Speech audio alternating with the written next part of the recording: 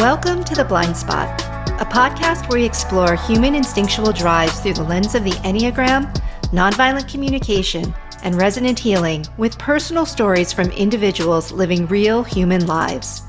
My name is Karen Nance, self-pres, social, sexual blind, 3-wing 2 with 371 trifix, and ENTP cognitive preferences.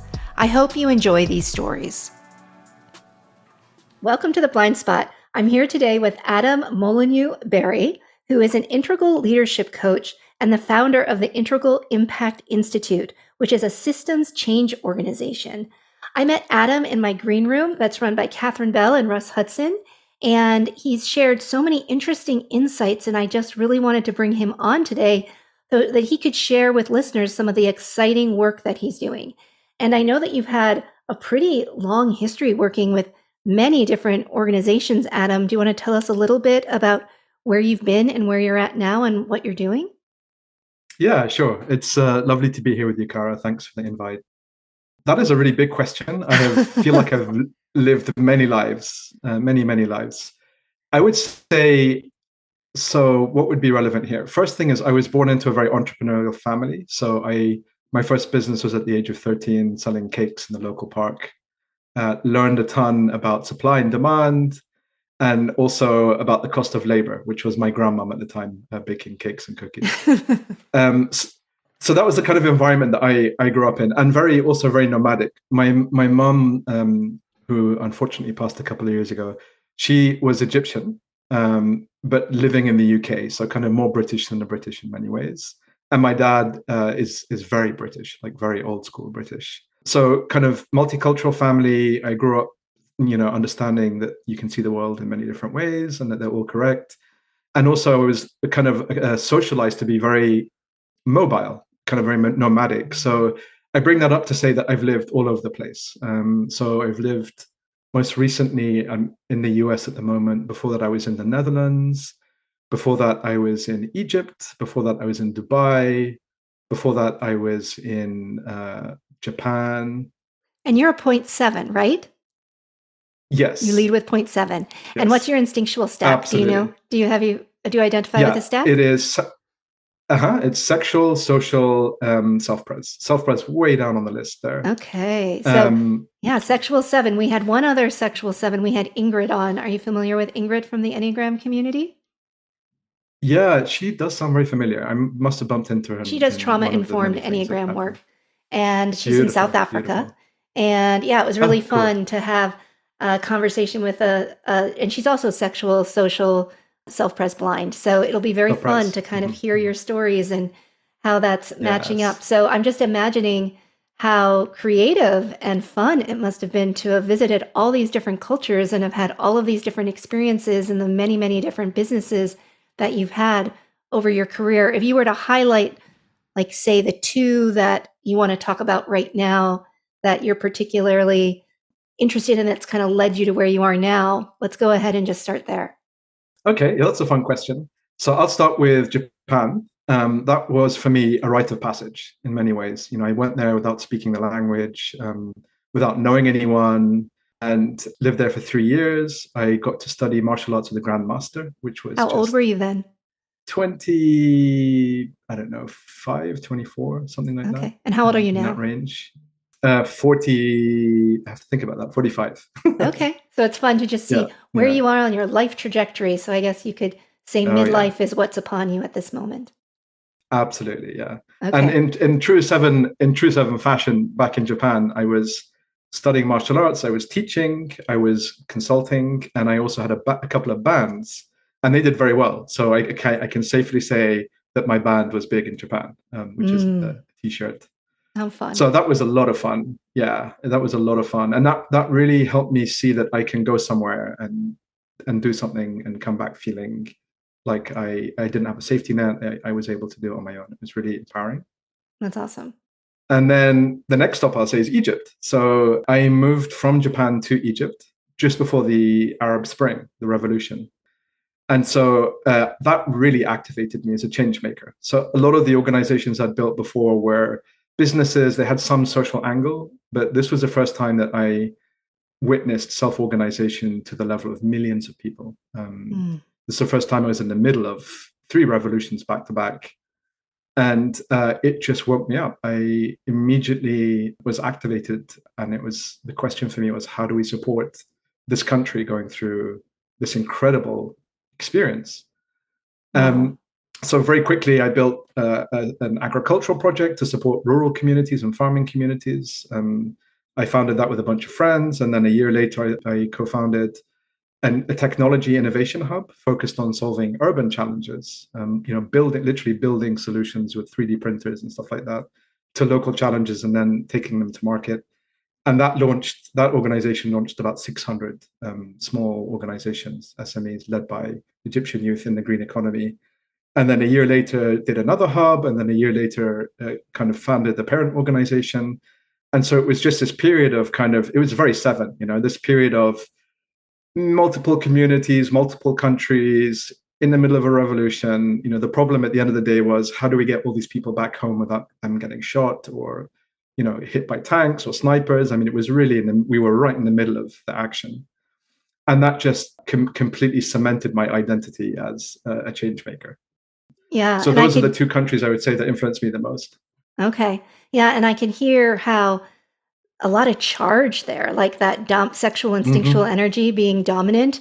It just kind of drew you into these intense situations. Whereas a 7 with an 8 wing that's sexual dominant, it's easy to see how an environment that might be overwhelming for some people would actually be something that just you could lock right into and really fired you up and got you super engaged and excited.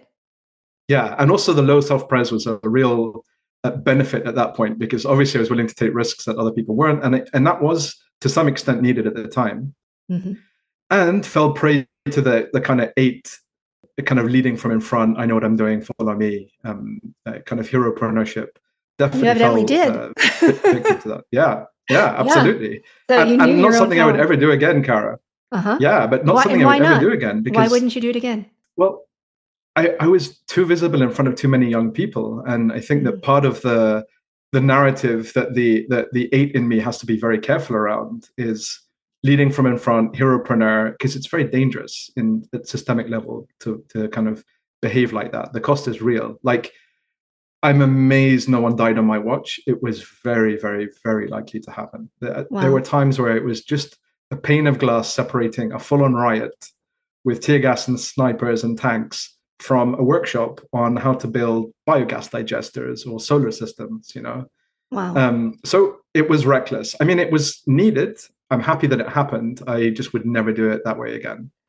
Well, and it sounds like that defense mechanism of denial in point 8 was serving you at that point, because you just weren't connecting with it. Yeah. So we talked a little bit about Myers-Briggs. Is it okay if I highlight how your Myers-Briggs type also feeds into your narrative? Yeah. Let's do it. Okay. So you were sharing that you were not sure if you were an ENTJ or an ENFJ. These were the 2 types that you were remembering. And you were saying, I think I was an ENTJ, and now I'm more like an ENFJ. And I was just offering a little bit of insight into how we're working with Myers-Briggs when we're using it for personal growth, just how when we're using the Enneagram for personal growth, it becomes a slightly more in-depth tool than when you're just using it to describe a few personality characteristics. And with the ENTJ, which I now strongly believe you are, the reason that, and that doesn't mean that because you're a thinker, that you can't also feel. It's sort of like the Enneagram. We have all of the energies inside of us. It's just some of them we lead with out in front, and some of them are more in the shadow, and we have to develop them. And part of our growth comes in reclaiming these energies that we leave behind and that are in the unconscious or in the shadow for some reason. So with Myers-Briggs, when you're an ENTJ, your lead function is extroverted thinking, which we nickname effectiveness. So it's about like getting things done. It's like, I see that this needs to happen, and I will lead this charge to make sure that it happens. And the auxiliary function, or the co-pilot, is introverted intuition.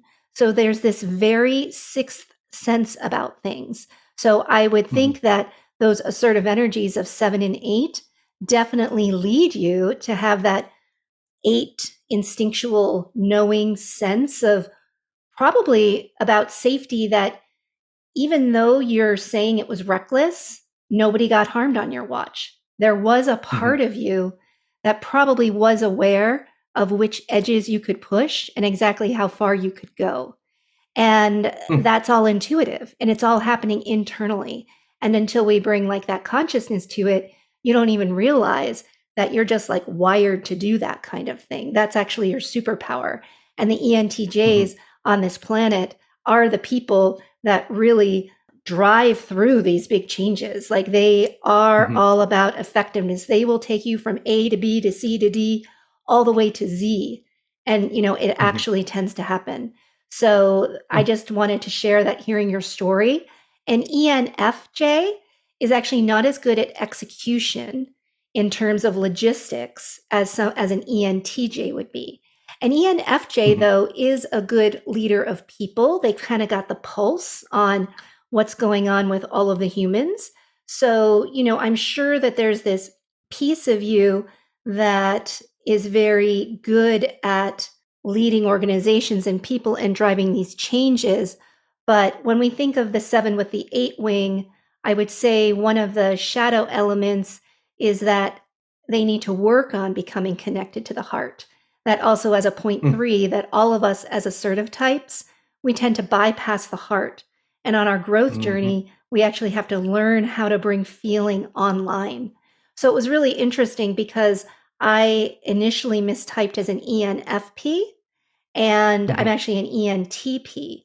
And the reason I mistyped was because I'd been doing so much personal growth work, trying to open my heart as a 3, that when I was answering all these questions, I was answering them like I was a feeler.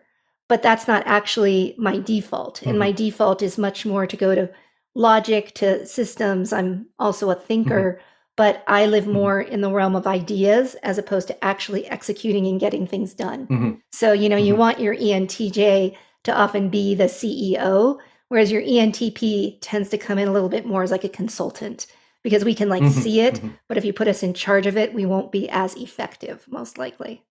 Gotcha. And that doesn't mean we can't be, you know. Yeah. We develop effectiveness, and you guys develop some of the other, like extroverted intuition and introverted thinking and these other processes that you bring online as you stop solely relying on what you were born with. Does that make sense? Yeah, absolutely. And kind of listening to what you're saying, it brings up an interesting conversation for me that I've been having with James Flaherty, who tell me about it. Well, it connects to my Enneatype as a 7. I was really confused if I was an 8 or a 7. And, you know, James and I explored it. Also, I brought it up with Russ a couple of times, Russ Hudson. And here is where we reached, which was PTSD. As a result of the Arab Spring, I came out of it fully traumatized. I mean, you know, fully traumatized. And it actually reactivated a lot of childhood trauma, you know, pre-verbal, even some of it. And so, you know, the question was I a 7 or an 8 before all the trauma kicked in fully? And definitely the answer is a 7. The 8 is much more of the kind of persona that kind of came out with adversity and in difficult circumstances. I had to grow up at a very young age. I grew up in an unfortunately quite a dysfunctional household. And so kind of had to become an adult quite quickly. And so the 8 is kind of, I would say, a defender part that I often merge with very successfully. But I hear what you're saying about the hidden intuition, because when I think back about the work we did during the Arab Spring, you know, I had a makerspace that could make weapons. We had, you know, computer-controlled milling machines that could make weapons. And I was right next to the heart of Tahrir Square, which is where all the action was happening in Egypt. And the reason that I was left alone was because intuitively I was reaching out to people that I would call enablers or ambassadors, that would be the people that would provide political insulation. So it would be, you know, the Minister of Agriculture or the Minister of Trade or the Minister of Manufacturing, you know, and it would basically be like, hey, come and see all these young people rebuilding the country and the region and support us. And then, of course, you'd get the obligatory visit by the secret police, which, of course, has to happen in the middle of all of that. And they are more curious than angry. So, yeah, I'm really hearing you on that. And also, it's this question about trauma. You know, I'm really wondering, if the trauma is the TF or if it's the 7-8. I'm really curious about that relationship. Yeah, that's so interesting. Now, do you also follow tri-type? This is something that some of our people we've interviewed also identify with a tri-type or a trifix. What would yours be? Yeah, I haven't delved into it too much. I've heard, controversial both ways, for the better and for the worse. So I haven't delved into it much. It kind of makes sense to me. I do feel that different parts of me. I tell you what I did discover in focusing, which is an amazing methodology. If you haven't tried in relationship focusing, I cannot recommend it enough. It Tell is us the what it deepest way to is. connect in a What knowing. is it? Very incredibly difficult to describe. It is working with the felt sense. So definitely working with the felt sense. It How is long does highly it take? meditative. So it's not something we can do on a podcast. It wouldn't require a bit of prep, but it is something we could do in a podcast. I just don't know if you'd want to do it in a podcast because, long story short, when you're focusing, you are working with your parts. So we are made up of a constellation of parts that are constantly in dynamic motion. So if you were to try and find the part that is Adam, you wouldn't find it. Right. You would just find all of these subpersonalities. One of them is called the inner critic or the misguided helper. That's a very famous part. It's doing its absolute best to protect us all the time. And it does that sometimes in a really misguided way. But the thing with parts work is that you have the part that wants to go to the gym. You've got the part that doesn't want to go to the gym. You have the part that has a judgment about the part that doesn't want to go to the gym. So there's this really lively chorus of parts in us that are constantly guiding us. And with focusing, you actually get to address each of these parts. It's a bit like internal family systems, IFS. But with focusing, you're working with the felt sense. So I could ask you, what is it you want to run this focusing session on? You might say, I have a really difficult decision to make around work. And so we would explore that, but we'd explore through the felt sense, not through the head. It would be totally a body thing. And it would be you kind of going into yourself, asking the question, seeing what reacts. And then you would say to me something like, my stomach is a bit tight. And I'm like, so your stomach's a bit tight. And you'd be like, yeah. And I'm kind of getting an image of what it would be like in this new role. And it doesn't feel good. And we would explore that, but we would be exploring it through the body sensation and not through the kind of head. It's an amazing way of integrating left and right hemisphere because the left it thinks it's the dominant hemisphere, but actually it's the right hemisphere that's dominant. And the right is where the vagus nerve connects to the body. So in a sense, the right brain is the body. And so this is a beautiful left hemisphere, right hemisphere, body mind integration technique, which is really about inner knowing. Yeah, I love how I'm doing these interviews and I'm seeing so many intersections. I actually just finished a training to become a resonant healer with Sarah Payton. And so if you're interested, you might want to listen to this episode. And resonant healing, there are 9 different modalities that we use to basically attune and resonate with whatever part of ourselves happens to be arising. And then we actually even time travel to when that part experienced trauma. And we have these different modalities Beautiful. That we use with that part. And we discover unconscious contracts that we make in that moment to help us stay alive and to keep ourselves safe. And we can then examine those and then decide if we're going to, still need to do some work because there's a lot of stuff coming up around that agreement that we made with ourselves, or if we suddenly have this ability to release it, if it's something that we're ready to let go of and just bring whatever wisdom that we want to bring with us from that, but leave the rest of it in the past where it can now sort of be laid to rest. And it's once again a very embodied process. It's really about integrating left and right hemispheric information. So it's exciting for me to hear that this is yet another modality for really bringing together individuation, integration. I heard this analogy of, we have this who we are, and it's like a puzzle with all of these committee members or all of these parts or whatever it is that how you want to describe what is it that makes Adam or what is it that makes Kara. And so we can look at that, and yet we could flip the puzzle over and there's a whole other side that we're not always conscious of. And we can use these domains so that our puzzle is no longer 2-dimensional, but we can sort of create this very cool 3-dimensional true being. It's really this way of getting at the essence of who and what we are, as opposed to viewing ourselves in our fixation as our typology and really saying, oh no, that's just where we started because it made sense to start from there because of our biology and our context and our experiences. And now where do we grow from here? So it's really beautiful. Thanks for sharing that.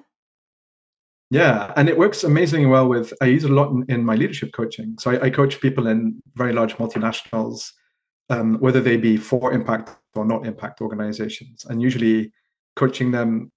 And I'll say something about eights. Eights often find that this is where their superpower is. So that kind of instinctual knowing has been something that they've been accessing, but kind of haphazardly or randomly. And, obviously with time, that becomes more of a habit for a lot of leaders.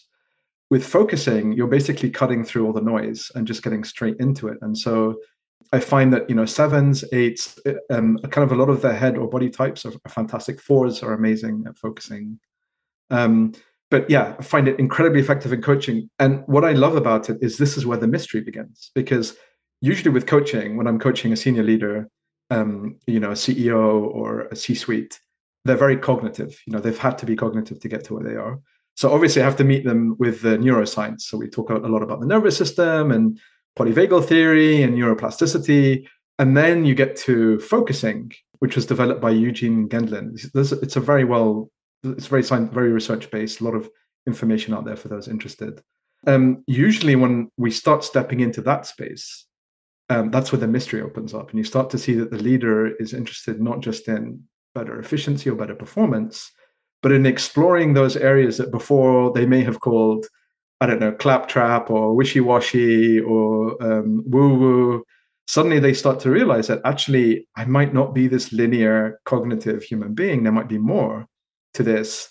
And then, as we do in our work, we start to integrate the cognitive intelligence in the head, the emotional intelligence in the chest area, and then the body or the gut intelligence.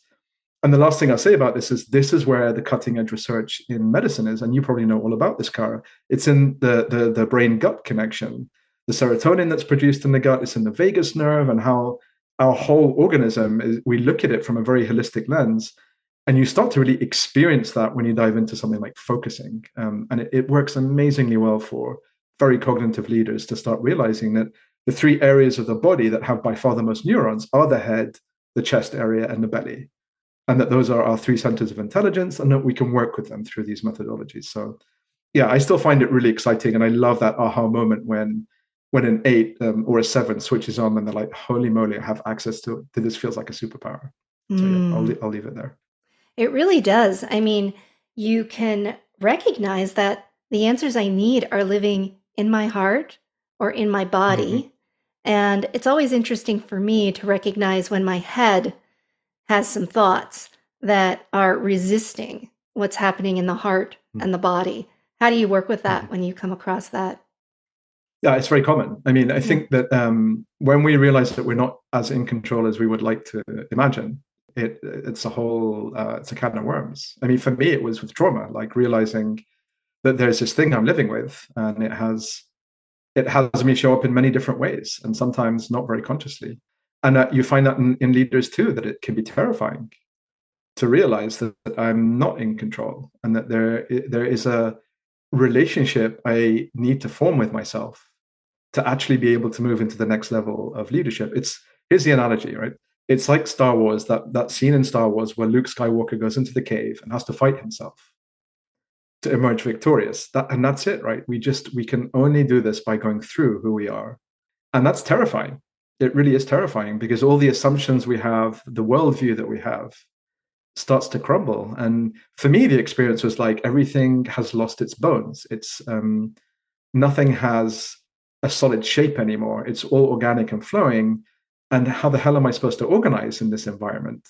Who am I in this environment? My God, who am I in relation to others and also to myself? And you start to have, my degree is in philosophy. So luckily I was forewarned and forearmed in having these big kind of existential questions. But yeah, the answer for me, Cara, is just absolutely creating a safe container for my clients. Not that any container is super safe, but it's a brave space where they feel brave enough to answer those questions with an empathetic presence, holding space for them, right? That's really what we need. And that's what Gendon talks about in focusing. The most important thing we can offer each other is presence. everything else can come from that. And by extension, ourselves. You were talking about these different parts. What I've learned through the parts work and through all this kind of work we're doing together with the Enneagram as well, is that not only am I a constellation of parts, I'm a constellation of Enneatypes. I'm a constellation of all of these subpersonalities have a personality, and they have a way, an orientation, a way of being. And my role is to just welcome them all in without any resistance, right? So even the part of me that doesn't want to go to the gym, or the part of me that has a really strong judgment on that, both are welcome. And I bow to both, and I honor them both, and I invite them both, and I let them know that what they are feeling and doing is the most important thing for them. And I see that, but I'm here now. I don't have to do any of those things. I'm self in presence, and here I am. And that work, when I do it with clients, is a game changer, because then suddenly the leader is no longer a victim, or if only HR would do I don't know what, or if only this co-leader with me would do X. All of those stories start to lose their importance, because we're no longer, kind of the image. I'll put two fists against each other. The image is, this kind of really pushing against each other softens to more of an opening, more of a kind of a space for possibility. And from there, creativity comes in. And of course, then everything starts to take on a life of its own, really. That's so beautiful. I'm really deeply resonating because I just went back to work after a 7-month sabbatical to launch some of the projects that I'm doing. And stepping back into work has been a little bit like a stranger entering a strange land, because it kind of feels like there was Kara before I decided to take this 7 months off and do a lot of inner work. And then there's like the me who's now entering this space that has undergone its own metamorphosis. And it's now like the coming back together. And it's asking like a lot of these questions and recognizing, my team is small, and there's definitely some breakdowns that have happened during this 7-month window. And, I just came from a staff meeting to this podcast interview, and yeah, there's like big problems. And it was really interesting because I was able to just sit here with these women that I've worked with for like a decade or more and just really see that there was disconnection happening in the team. And I was so conscious of my typical 0.3 structure, which would be like think, do, like we've got to fix it. And I ended the meeting and I just kind of sat there with my office manager and I'm like, yeah, just noticing I'm really sad. Like I just feel really sad that this is where, we are right now. And to just kind of even open to that and to not reject it as not okay. It's more like information that we all can take in, and we all can just allow to surface whatever's going to come, and to really be leaning into the reality that things are changing, things are evolving, and that impermanence is really all we can count on. Yeah. Absolutely. The only thing that doesn't change is just, I totally hear you on that. And what an opportunity, when the dust settles and it's less painful, what an opportunity. I fully have come to understand that my wife, my partner, Lou, she holds a blueprint to my growth. Absolutely. If I am triggered by her in any way, if I'm reacting, that's something in me that needs to be looked at. Yeah. And so I might not kind of get there straight away, but at some point I get to see the gold, right? I get to really dig down to the gold. And, my focusing teacher, Sandy Jami, amazing human being, she always tells me that we can't grow without each other. We need each other for growth. And if I can't see myself in you and what I'm not in you, I have no possibility of really changing or being in a different way. And the last thing I'll say is, I'm such a firm believer that we are the average of the 5 people we spend the most time with. I'm such a believer in that. And so that's why I go to the green room. I hang out with you. I hang out with Ross and Catherine. I hang out with James. I hang out with a lot of mentors and teachers who I consider thought leaders. I spend time with them because I want to be more like them. And I have had to remove a lot of people from my life because I'm not in a space where I can be of any use to them. And I have lost the ability to learn from them meaningfully. So yeah. I think that just being fully transparent that, I'm also 49. It's this midlife journey. My kids are growing up and launching, and I'm shifting into work that my heart is really calling me into. And it's just so interesting to see that the people and the groups that I have been surrounding myself between the green room, and I have this wonderful Myers-Briggs typology community, and I have this wonderful resonant healing community and nonviolent communication and a diamond group. It's like, yeah, you put yourself into this soup mix, and it's interesting. The feedback that I received today that I'm just taking in and working with is that there's this fear that as I'm moving in and sort of announcing moving into doing consciousness work with people, that turns some patients off, and that they, may not want to be in a practice where they feel like looking honestly at situations in their lives and habits. And we run a weight management community and really help people with craving and addiction and things like this. There's something really scary about turning up the honesty and the transparency. And it's just been really interesting for me to come from this community where everybody is looking at trauma, is wanting to grow, is really integrating that, and realizing that a lot of the world isn't interested in that right now. And so how do you, as this systems work, I'm so curious, how do you interface those two? And I hear you're building an intentional community right now. So it sounds like you're building the grounds that are going to attract these types of thinkers. But I'm just curious, have you always been working with these types of people, or have there been times in your life where it did feel like the consciousness was not matching up, like people were just seeing things from very different lenses? And what were some of your strategies? Yeah, it's a really good inquiry. I want to take just a step back and say I've also noticed a change in you in over your sabbatical, because we've been in touch through the green room for over a couple of years now, and I definitely notice an activation and a softening and an opening and all of those things, which is great, and also I can imagine it's a bit scary too, right? It gets real when we have more of a position and an offering and a kind of feeling around those, that they matter.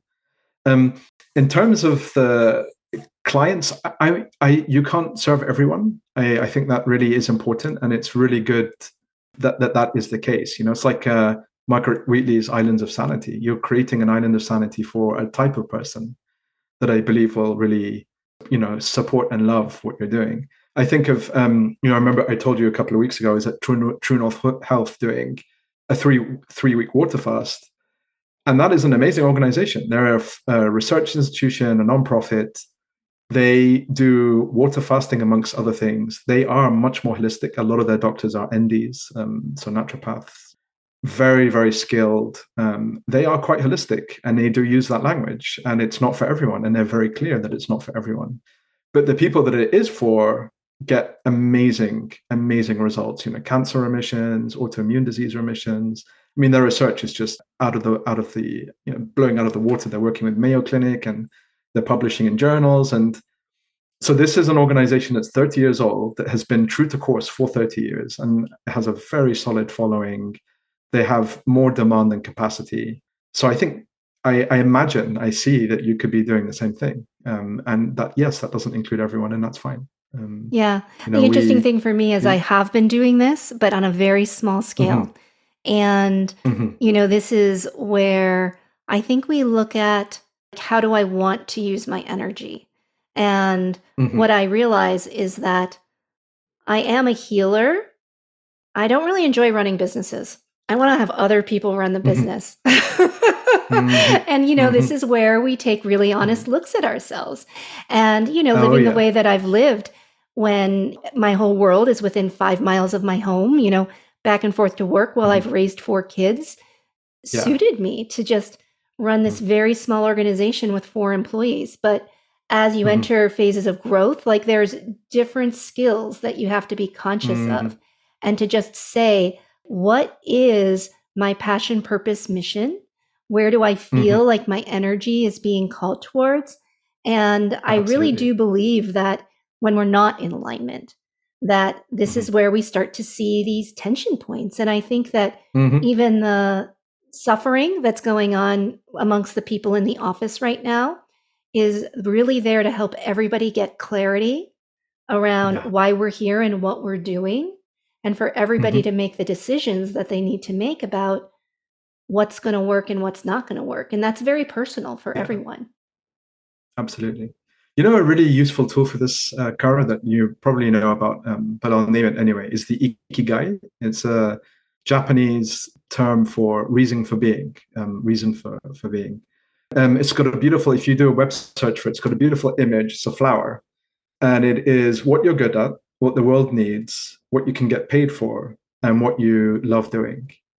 Yeah. And so it's an amazing tool to write, to kind of journal around, because, and I was just thinking, you know, maybe your team could each do an Ikigai, and then you could have a chat about that, because it might really show you, you know, kind of maybe some unconscious biases that some of you might have towards each other about what you think the other person, you know, what sets them free, what brings them alive.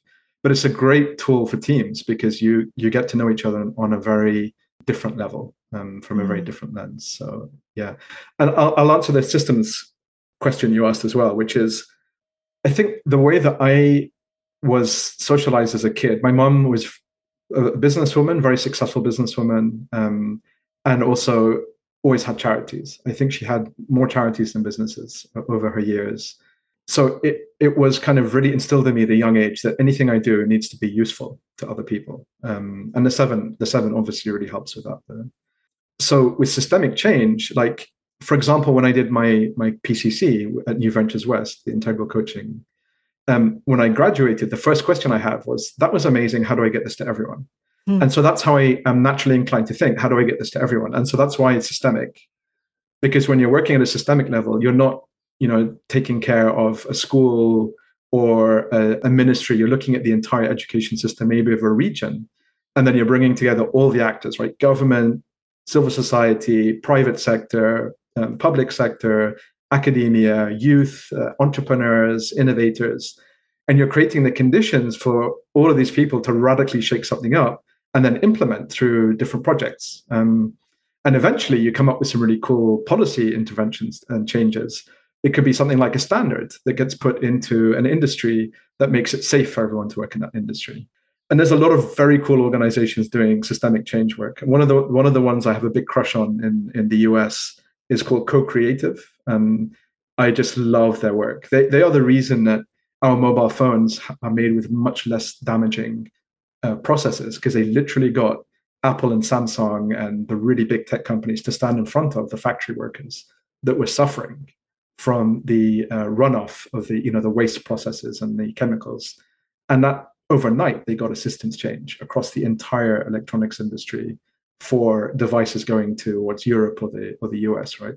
So I love that kind of work, because we're not talking about supporting one or two people. We're talking about sometimes supporting millions of people. Working at that level is incredibly difficult, because there's such a big difference between complex systems and complicated systems. So a complicated system is what you get in, you know, a lot of smaller organizations or simpler organizations. You can predict quite far into the future. Like a rocket is a complicated system. It is a really big challenge, but you break it down into small parts and you can predict quite successfully what's going to happen. With a complex system, you have no ability to predict into the future. You just don't. You know, a great example is in Yellowstone, they reintroduced wolves, and it ended up changing the rivers in Yellowstone. Wow. Because the wolves ate the deer, so the deer stayed away from the riverbanks. They didn't want to be exposed, so the riverbanks grew trees. The trees solidified the banks. Suddenly, you've got very strong rivers that are changing shape in response to the wolves. You could never predict that was going to happen before. This sounds like the human psyche too. That, like, you know, you have this baby. We are living systems. Yeah, we're living systems, and like you can never predict what is this organism. What are all the manifestations and permutations that we're going to see over a lifespan? And how's the story going to end? You know, and I just love this vision that we're all, you know, writing our current page and, you know, living this life. And there was something that always resonated with me about Stephen Covey, you know, who wrote the 7 Habits of Highly Effective People. Yeah. And, he said, begin with the end in mind.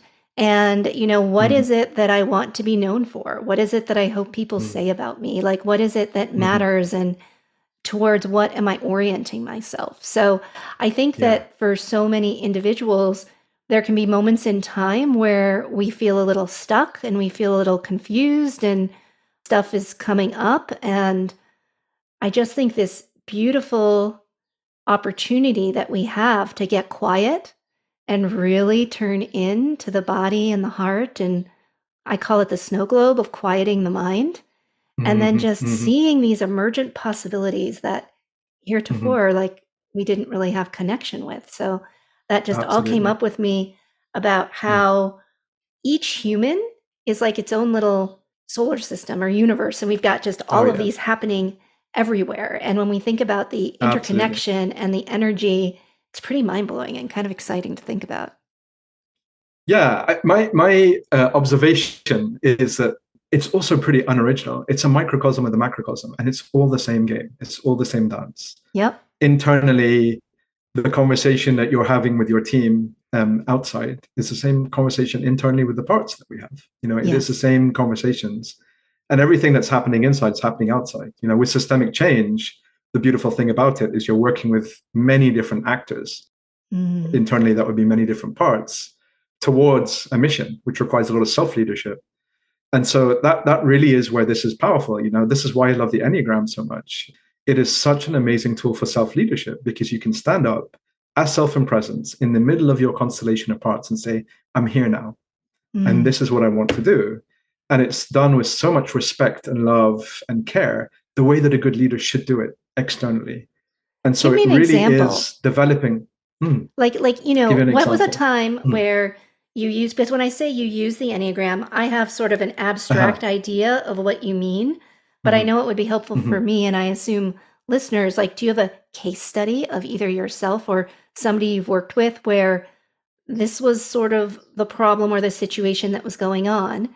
And this is how I use the Enneagram to work with the different parts that were active, and this is what happened. I think that'd be really interesting if anything's coming up. Yeah, absolutely. I can think of one now. So client of mine in a very large construction company, multinational, Fortune 500 company.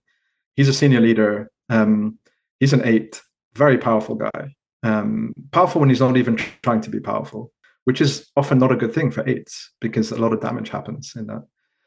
And so the coaching focused around conflict resolution, learning how to communicate better, learning how to buy people in more. So kind of moving from very much leading in front to more of a servant leader position.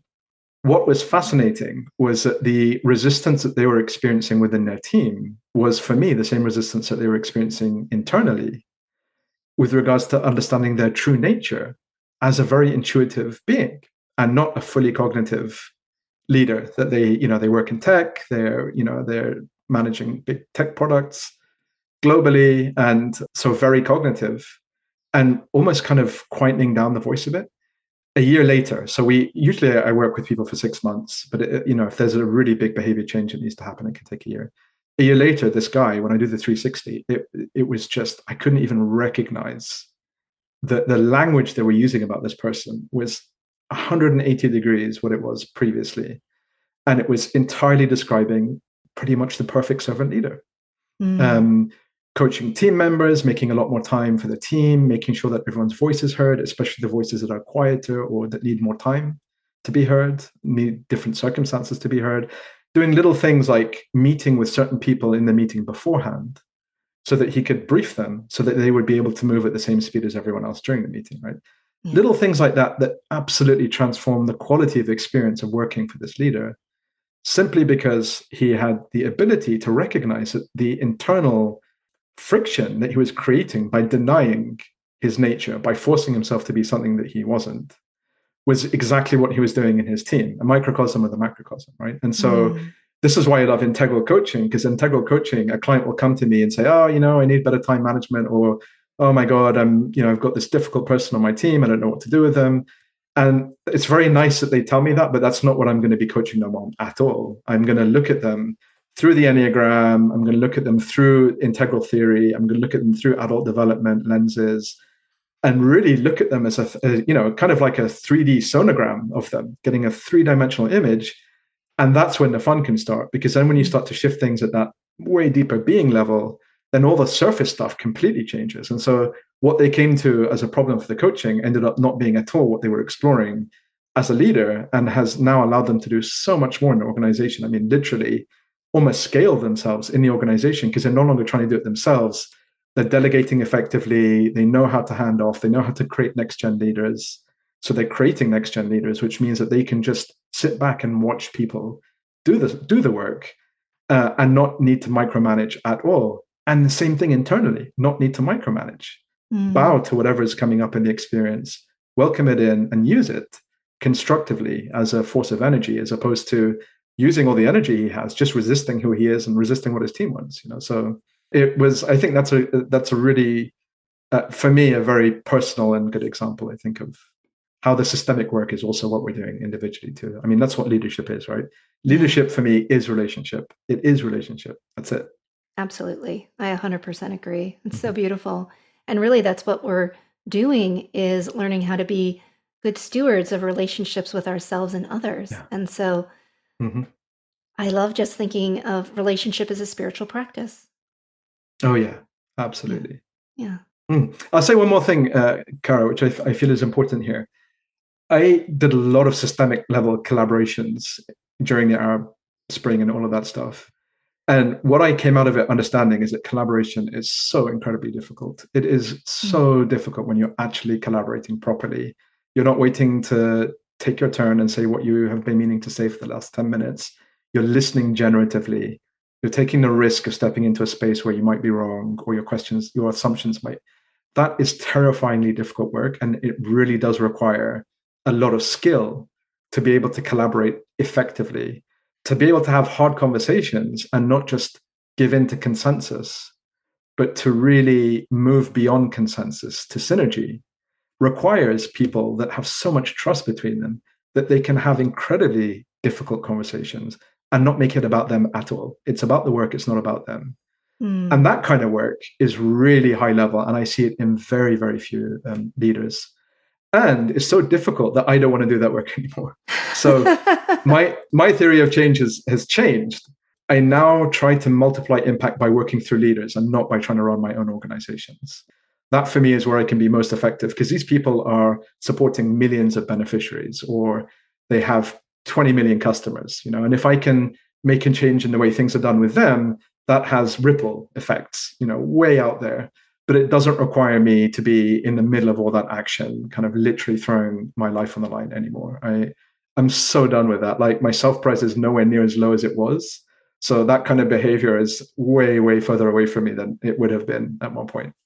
Yeah. I mean, I'm really deeply resonating with what you're saying. I mean, at the beginning of the conversation, I think I even said, yeah, I'm just realizing that I don't want to be the one like running that organization and managing all these collaborative pieces that I know don't have the skill set that I wish that they had, that we don't have common language around, oh, I'm noticing that I'm having a reaction.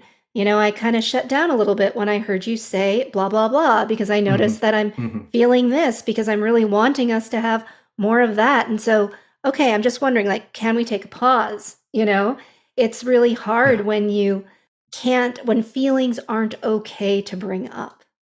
It's tough. Yeah. Because if we can't be with our own emotional experience, how can I possibly be with yours? Yeah, exactly. Absolutely.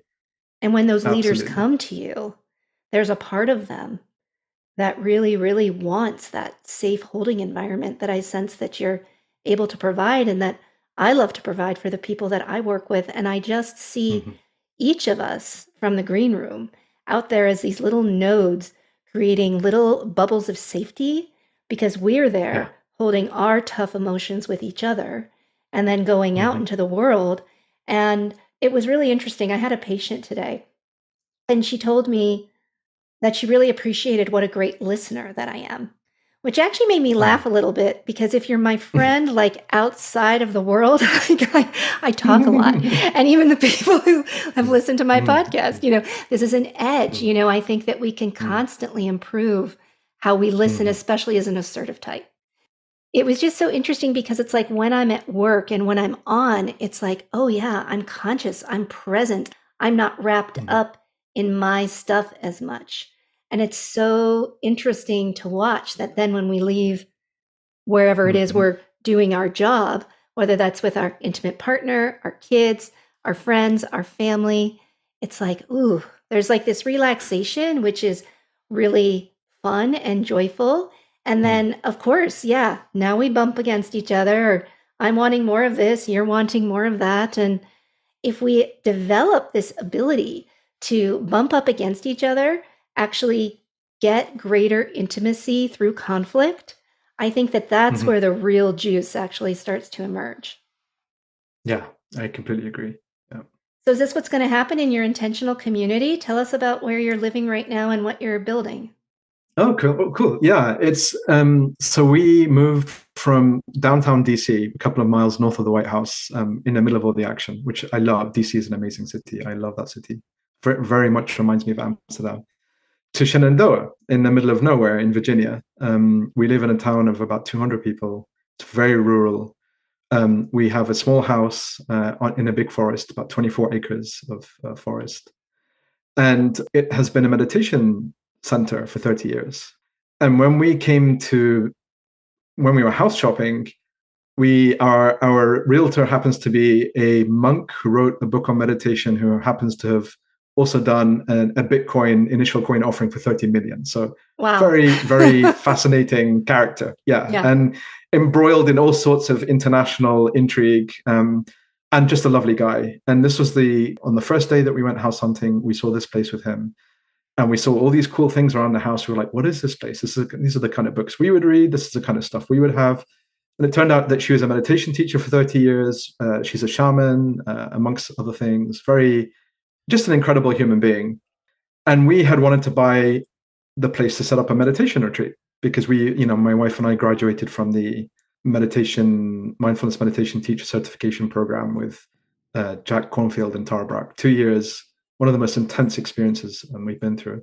So anyway, we found this beautiful piece of land. We fell in love with it. And now we are basically converting it into an eco-village over time. So that's what an intentional community is.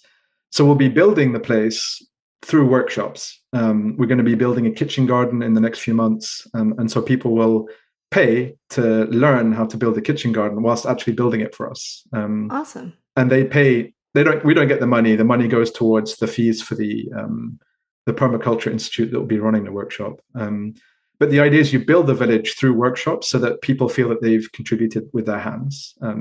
The finished product will have a geodome, lots of tiny houses, tiny homes everywhere. We've got an Airstream at the moment. There'll be a lot of meditation offerings. But what we really want to do is we want to run a Thriving in Complexity series for leaders. Cohorts of 20 people, year-long program that takes people from the very cognitive, all the important leadership stuff, all the way through to the concept of awe. That's AWE. It's quite hard to say in British English or American, but awe. Like we want to take leaders to awe, not to being more efficient or more effective. That's going to happen anyway. Not to being more happy and all of that. And is there something that lies beyond the things that they've explored before that is so scary and exciting to touch that it might really be where their vocation lives? It might really be where the next version of themselves lives. That's really what we want to get people to. So that would be a 1-year program. And so then the whole ecosystem around that's the Qigong and the yoga and the meditation and the coaching. That will all be people from the area and further afield that will be part of this intentional community that overlaps physically in space, but also not physically in space. It could be that parts of our community are, we have people in Germany, we have people in Haiti, we have people, my God, in every country you can imagine that are change makers doing cool work that should be doing this kind of thing locally. So we are like a global community, but we also are very local at the same time. Yeah, and one of those communities, for example, I'll give a shout out to is the Weaving Lab. Weaving Lab is such a cool organization. It is an international organization of systems change leaders that are focused on shifting education and taking it to completely new places. And how are they shifting just it? the quality. Oh my God, in so many different contexts, in so many different ways.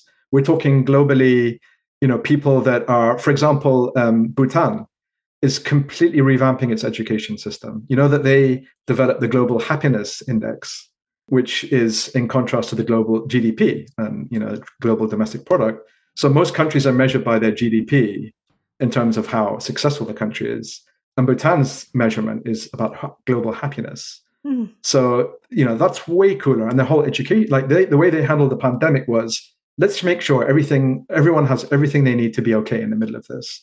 And as a result, their cases were so minimal. Just the way they handled it was poetry. There's so much for the world to learn from these countries, but they don't have the kind of dominant Western narrative.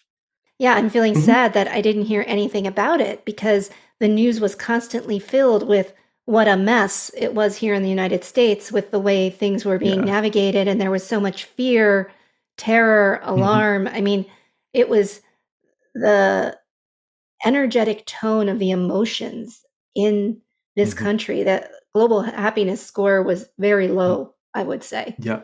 And to hear that here's this country that was actually doing this radical thing of how about we just make sure people have what they need? And it's so simple. And yet we seem to really struggle with that. Yeah, I find cultural integration one of the sexiest things imaginable. There are so many practices that are thousands of years old that have worked incredibly well to support people in managing trauma and stress and to be well, that are completely forgotten about because they are not part of the kind of dominant narrative. And so I find it so cool when we can rediscover or learn how other people, for example, I'll tell you one last thing that I find amazing. It's a tribe in Africa. I can't remember its name. Tara Brach has mentioned it a few times. When someone in the tribe offends, when they do something wrong, like stealing, the whole tribe stands around them and they remind them of all the beautiful things they've ever done since they were a kid. And that's how they deal punishment out. It's not punitive. It's not criticizing in any way. It's just remembering who you really are. And I think there's so much for us to learn from that in the West. And I think there are some of those learnings already happening. There's countries in Scandinavia that are focusing on integration, little countries like Malta focusing on integration. Crime rates have gone so low that they're closing prisons at this point.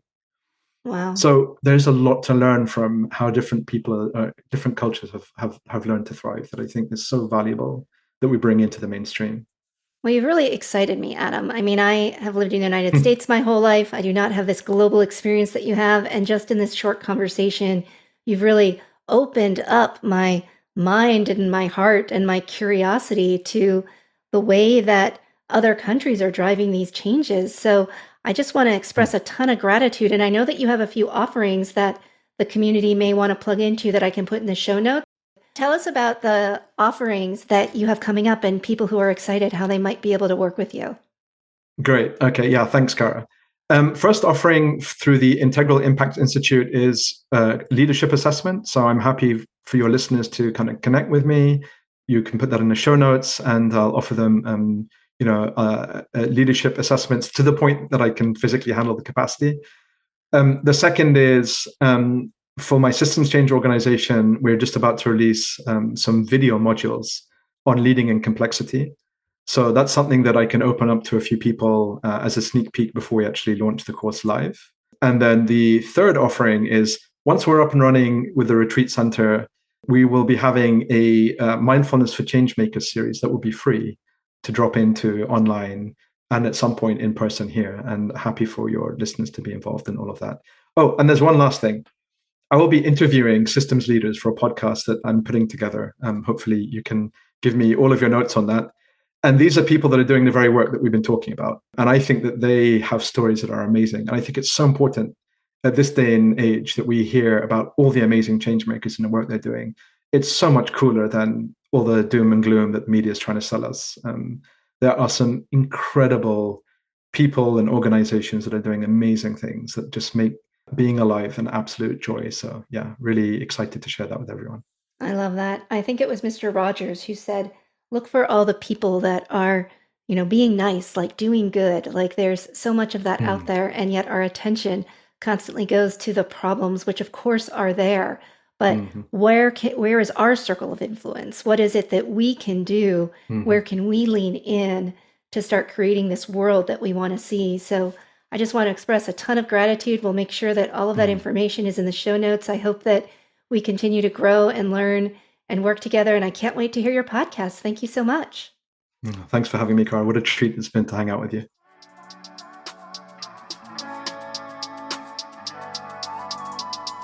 If you're enjoying these episodes, you can subscribe to the show on Apple Podcasts and various Android platforms. If you leave a rating or review on Apple Podcasts, it helps a lot. If you have any questions you'd like addressed in a future episode, please email me at social@karennancemd.com. I also offer a wide variety of services at my practice, including typology, Enneagram coaching, nonviolent communication training, and mindfulness trainings for working with stress, anxiety, and food cravings. Please visit my website at karennancemd.com to schedule a free 30-minute consultation if you'd like to work with me in any way. We also have the opportunity for free classes.